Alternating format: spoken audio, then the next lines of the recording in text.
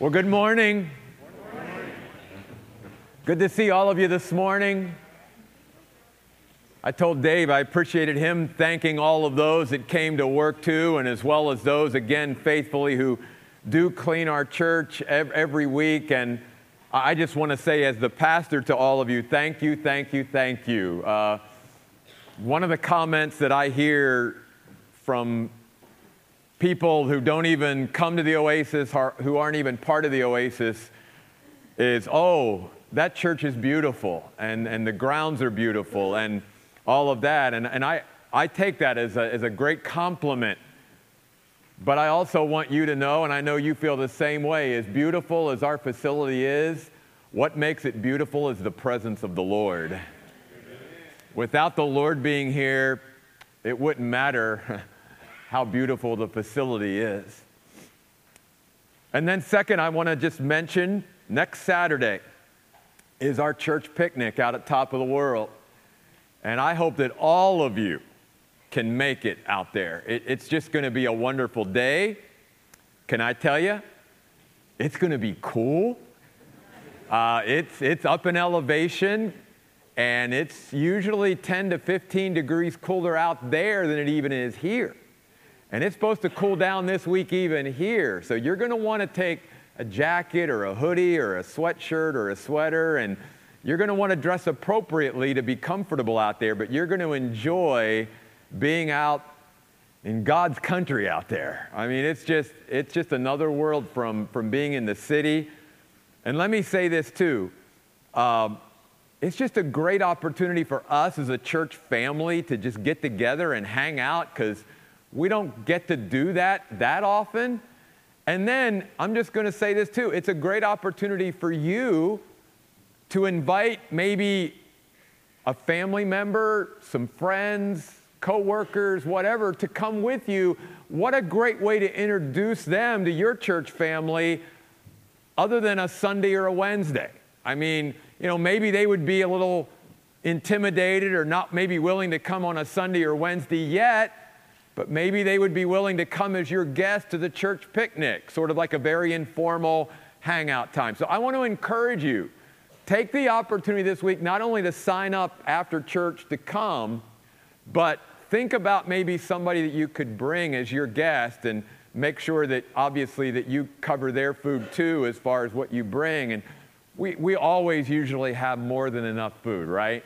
But just in case, just make sure that we all bring a nice amount that we can share and partake of. It's always a wonderful opportunity out there on Saturday, so we invite you to come and be a part of that. And Debbie will be back there at the information table to help sign you up after the service is over. It is hard to believe that we are 10 weeks into our 14-week Heart of Worship series. We've only got 4 more weeks to go as God teaches us not only that we should worship Him, but how we should worship Him and why we should worship Him. And to me, worship is the lifeblood of every believer in Jesus Christ. If you're not worshiping God daily, then you're missing out on the majority of what our life is to be about. We are saved to worship. And God created every human being to be a worshiper. And if you and I are not worshiping God, we're worshiping something or someone, because we are created to worship. And you trace back in each of our lives, what are we spending our time, our energy, our effort, our money? Where's it all being funneled to? And when you get to the end of all that, that's what you and I are worshiping. And so for believers in Jesus Christ, the majority of our lives should be traced back to God and the worship of God and acknowledging God and who He is. And we're going to especially see that today. I think if I had to entitle Psalm 93, which is the psalm we're going to be looking at today, it would be Dressed in Majesty. And of course, we just sang about that. And what I want to do, since it's such a short psalm, is I'd like you to follow along with me as I just read these 5 verses of Psalm 93. The Lord reigns. He is robed in majesty. The Lord is robed. He wears strength around His waist. Indeed, the world is established. It cannot be moved. Your throne has been secure from ancient times. You have always been king. The waves roar, O Lord. The waves roar. The waves roar and crash above the sound of the surging waters and the mighty waves of the sea. The Lord sits enthroned in majesty. The rules you set down are completely reliable. Holiness aptly adorns your house, O Lord, forever.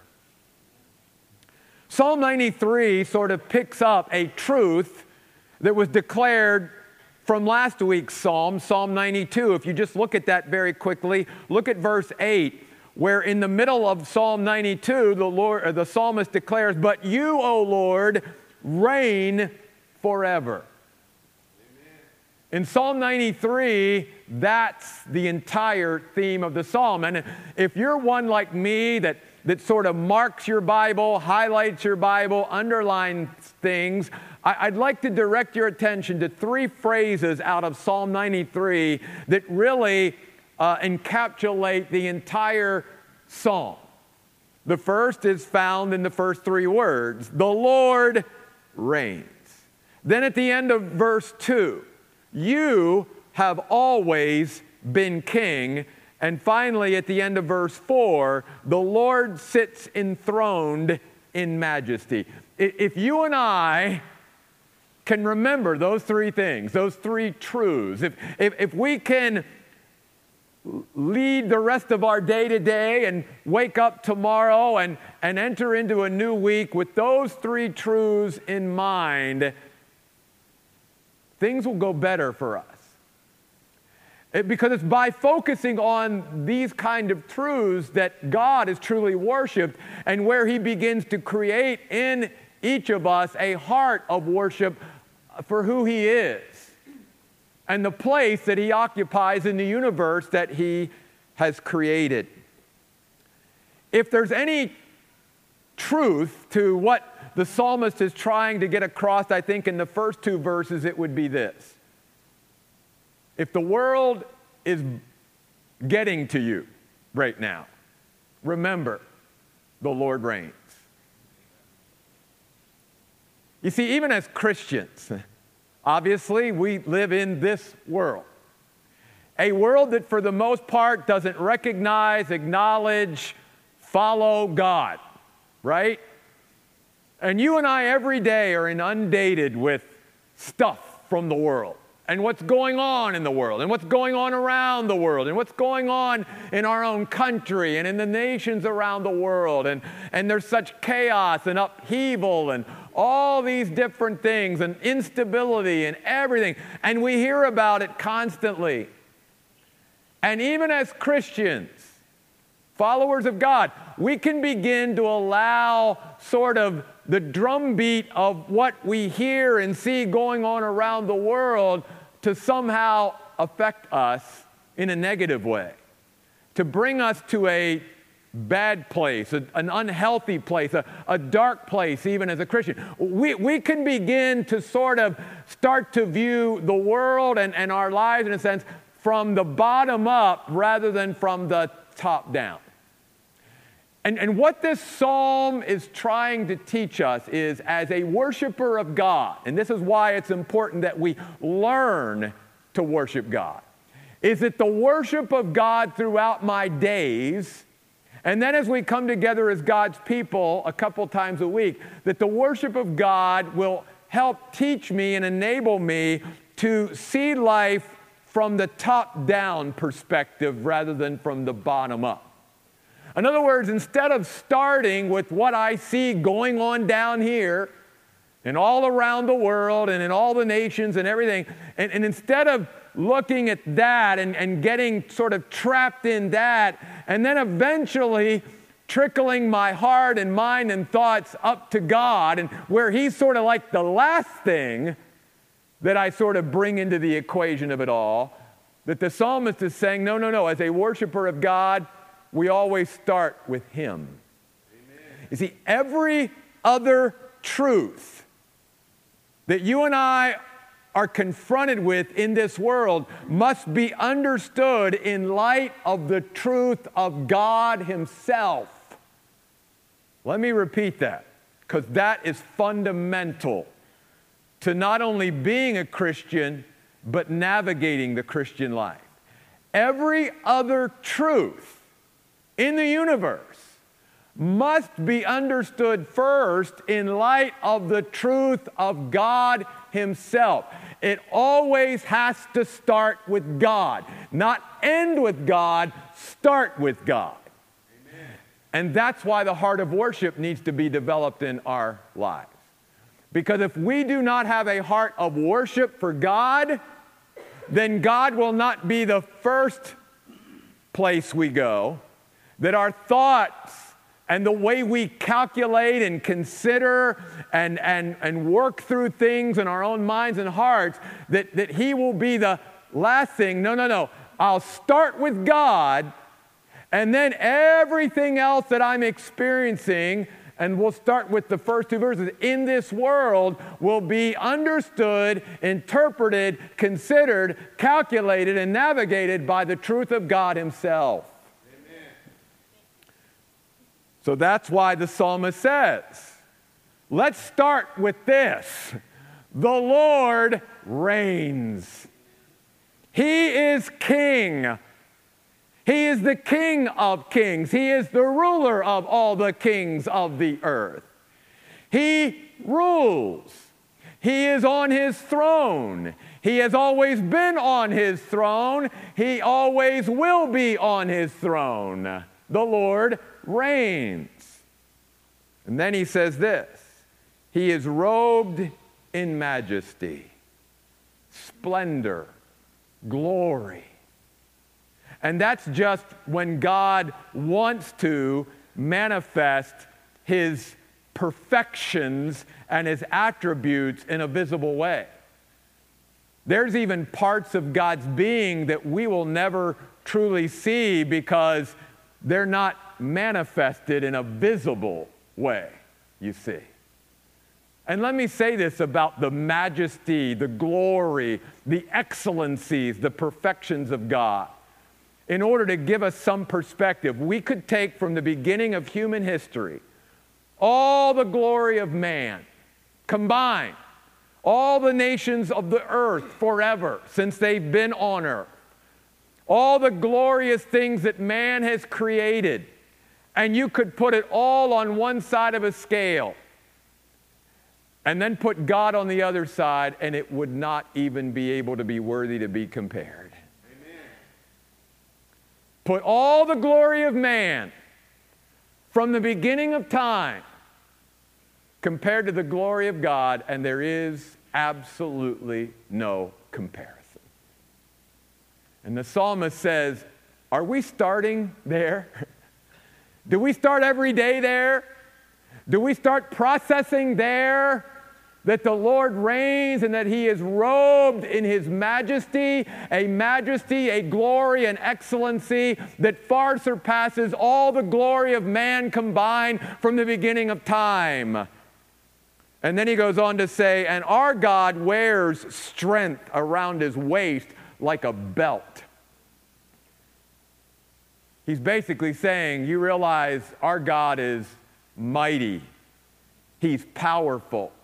He is strong. In fact, He is almighty. He is omnipotent. All power belongs to God. And if there's any power that you and I come in contact with in this world, on this earth, it's only because it has been granted those or whatever to have that power, because all power belongs to God. Amen. Jesus Himself said that to His followers. All authority, all power is mine. And then Jesus declared in an amazing way to those who would follow Him, now you go and you make disciples under my power and authority. So God, to His followers, to His people, grants us His power and His authority. The only power that you and I have in our lives, the only power that we can manifest or display, true power, is when God entrusts us with His power and enables us to live with His power. But it all goes back to him. No one has power apart from God. He goes on to say, indeed, the world is established. It cannot be moved. In other words, this universe as we know it, this world, this earth, has been set up by God for His plan and His purpose. And His plan and His purpose for this earth cannot be deviated from. It's not like somehow things are going to go a way on this planet, on this spinning ball that God did not see coming or did not plan for or did not predetermine. That somehow something's going to happen that takes God by surprise, and He wakes up one morning and goes, oh my goodness, I didn't see that coming. No. In fact, He's already seen the end before He even made the universe. And then He says this. When He says it cannot be moved, He simply is saying, listen, God created this place, and He alone will dissolve it one day. You hear a lot about, the end of the world and all of this. And even again, as Christians, we can allow all this information and talk to begin to affect us unless we are a worshiper of God and we realize, no, wait a minute. I've got to interpret everything I'm experiencing, everything I'm hearing with this truth first. Who is God? Where is God?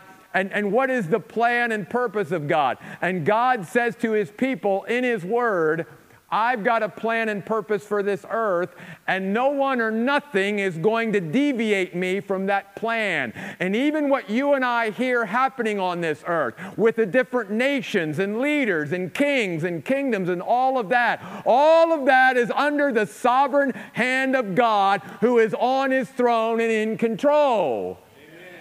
And there is no leader of any nation or any place on this earth that is not leading unless God is allowing them to do it. Amen. And there is no leader who will continue to lead if God doesn't want him to. He will remove them from that position too. Because the Lord reigns, the Lord is in control. The book of Proverbs even says, the hand of the king is in the Lord's hands. The heart of the king is in the Lord's hands. And He can turn it however He wants to. God's in control, folks. And as Christians, we can start letting the world get to us unless we remember every day as a worshiper of God, the Lord reigns. Think about the Old Testament story in the book of Daniel of Nebuchadnezzar, the most powerful man on the planet at that time. Babylon was king over the earth, and therefore King Nebuchadnezzar was the most powerful man on planet Earth at that time. And what did the Lord do to Nebuchadnezzar? He humbled him, made him go out in the backyard of his palace and live like an animal for a little while, eating grass and acting like a madman. And God said, I'm going to do that to you until you recognize that I am the Lord. See, that's what God can do.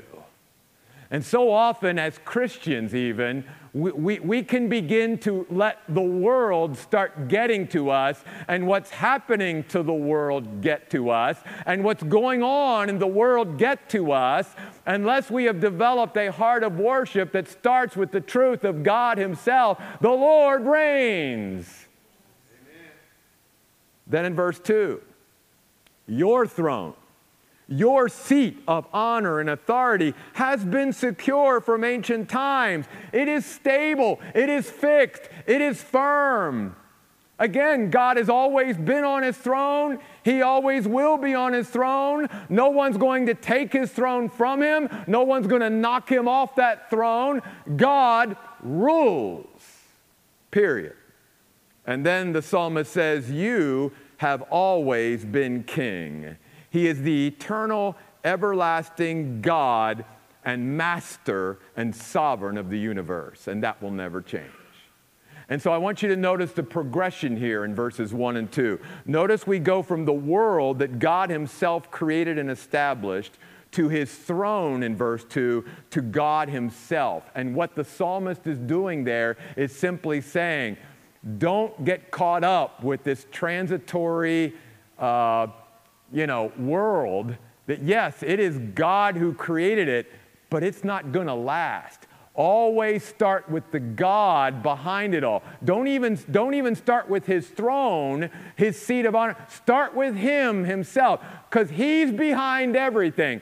He's the only reason there is a permanent, stable, fixed, firm throne of one who's ruling the universe. It is he who is on that throne. And as we look at the world, we must always again interpret everything that you and I are seeing, hearing, and experiencing in this world with that truth first. The Lord reigns, you have always been king. That's worship, folks. Can I say that's worship? But the psalmist doesn't stop there. He says, if the world is getting to you, remember the Lord reigns. But now he makes it very personal. He says in verses 3 and 4 to all of us, if our circumstances are getting to us, if life is getting to us, remember something. The end of verse 4, the Lord sits enthroned in majesty. You see, in verse 3, he's using this great sort of visual to picture for us sometimes what life becomes for us. Because to the ancients, water was a very scary thing, very unstable.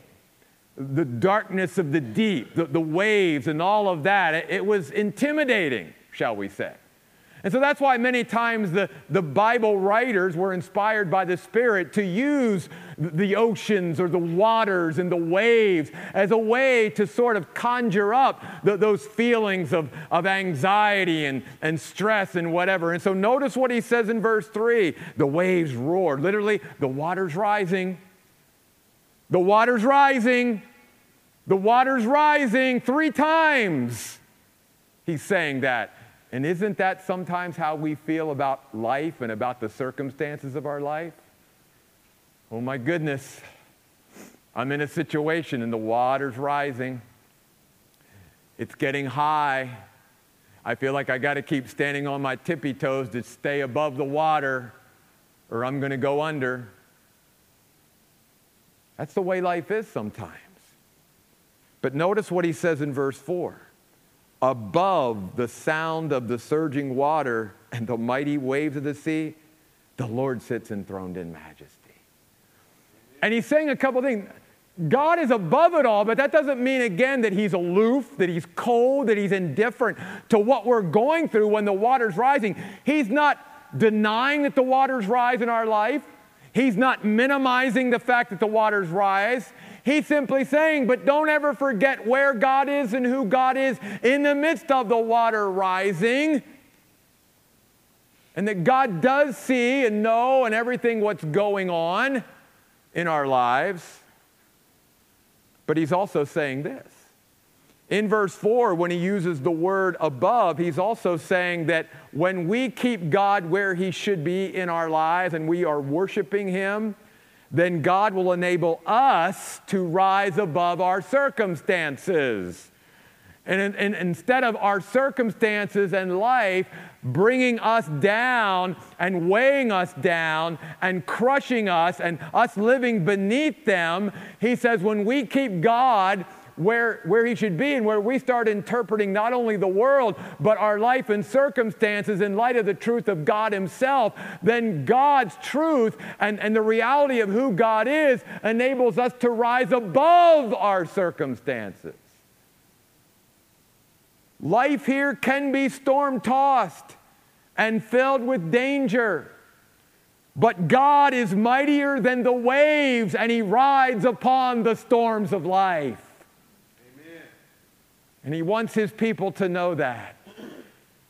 There's no storm, I don't care how great, that can come into our life that is greater than the Lord himself. and His presence in our life. And let me illustrate this by a very familiar New Testament passage. Keep your finger in Psalm 93. We'll come back in just a moment. But go over to the Gospel of Luke chapter 8. The Gospel of Luke chapter 8.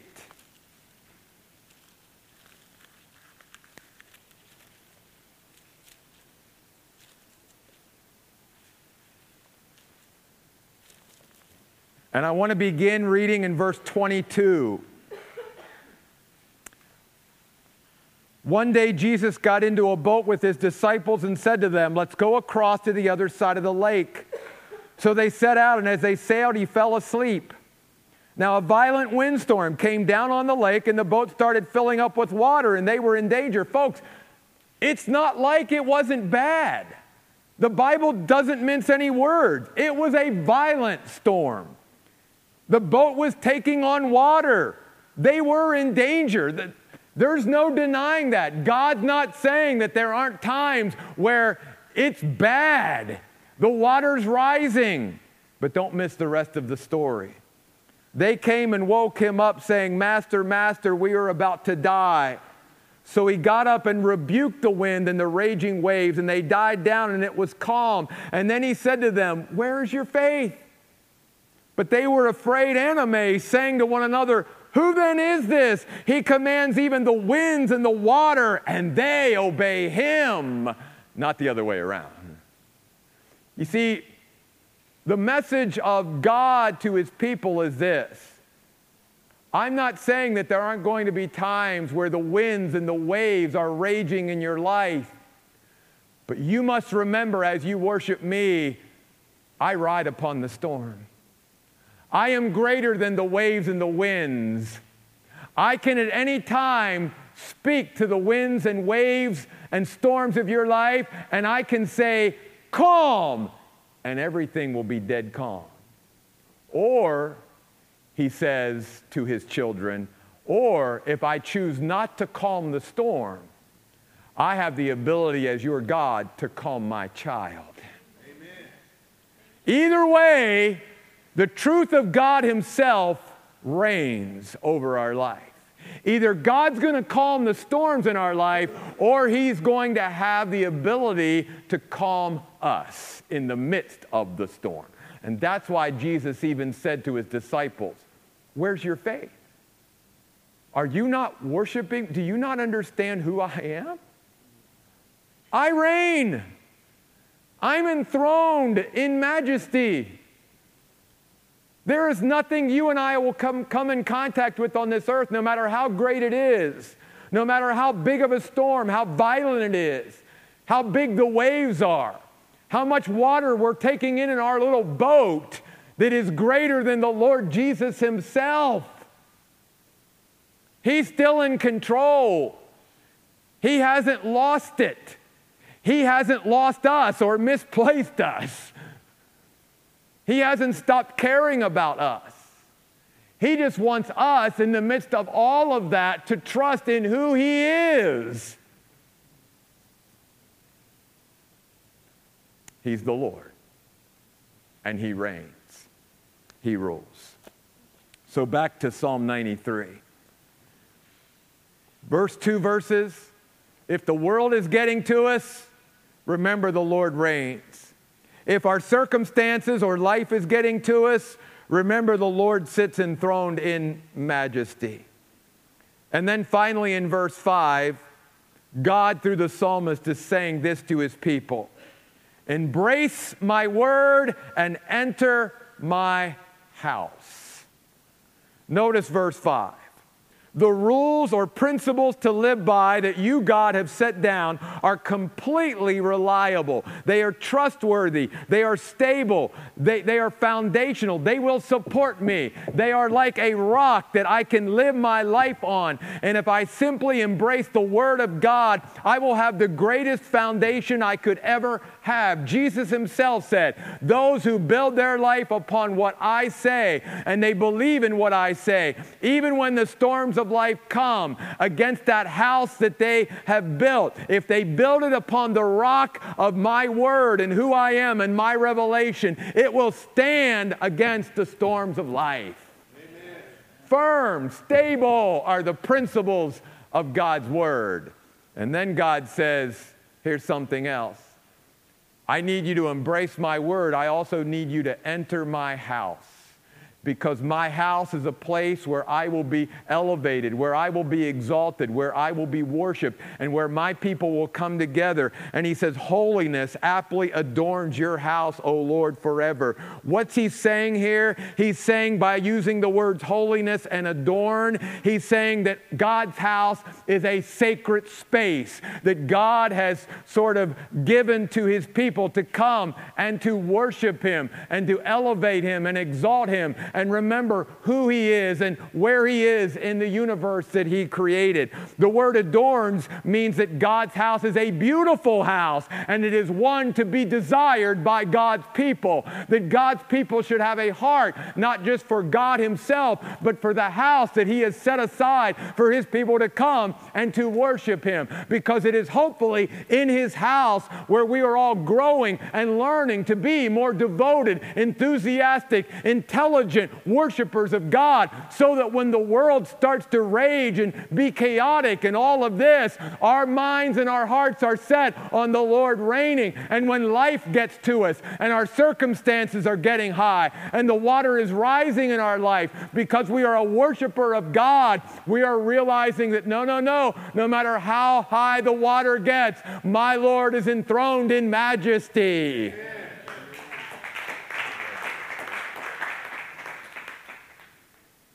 So if I could reduce these 5 verses to a couple concepts that you and I can remember, it would be these words.